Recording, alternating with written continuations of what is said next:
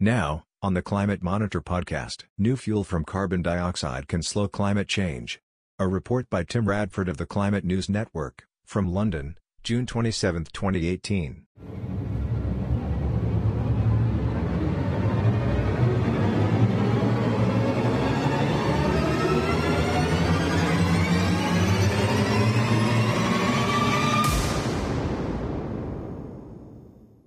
North American scientists may be one step nearer to the dream solution to low-carbon energy, creating new fuel from CO2, if they can suck it straight from the air and convert it directly into gasoline, diesel or jet fuel.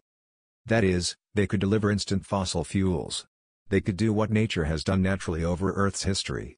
All coal, oil and natural gas began with carbon dioxide absorbed by living tissue.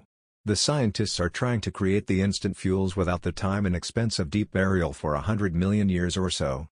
In principle, they could also use their direct air capture technology to draw the greenhouse gas from the air, and turn it into liquid, then store it in a secure geological formation for 100,000 years.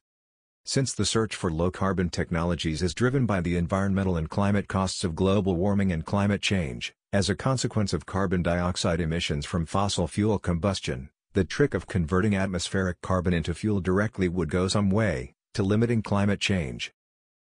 As ever, the only barrier to such ingenuity would be the cost and the challenge of turning the technology from laboratory prototype to commercial success on an industrial scale. David Keith, a Harvard researcher who founded a Canadian startup called Carbon Engineering, and his colleagues, report in the journal Joule, that they have a design for a process that could capture 1 million tons of carbon dioxide a year in a continuous process, using a fan system and some clever chemistry to absorb and concentrate the captured CO2. They also calculate that the cost per ton captured will work out somewhere between $94 to $232 a ton of carbon dioxide. And from that point, the captured carbon dioxide could become a feedstock for the manufacture of liquid fuel. Scientists have argued for nearly a decade that the exhausts from power stations and combustion engines should be considered as an asset to be exploited, and researchers around the world have been racing to find ways to take surplus atmospheric carbon and turn it into something that will power a truck, or tractor, or get a commercial flight airborne. They have shown in principle that atmospheric carbon dioxide can be converted to rock, potentially for burial, but although other groups have shown that long-term storage of captured carbon dioxide should be possible, there is still argument over whether such storage is either practical or economic. Some researchers are convinced that the world's needs could be delivered entirely by renewable energy, such as wind and sunlight, but vehicles need portable fuel. So other groups have looked closely at the idea of deriving energy from natural resources. Others have explored what is called the bionic leaf, that could mechanically turn atmospheric carbon dioxide into biofuel or fertilizer, or into jet fuel. The latest study offers another way to close the loop, by inhaling air, trapping the carbon dioxide with an absorbent liquid, and turning it, with hydrogen, into fuel, using technologies and techniques already commercially in use.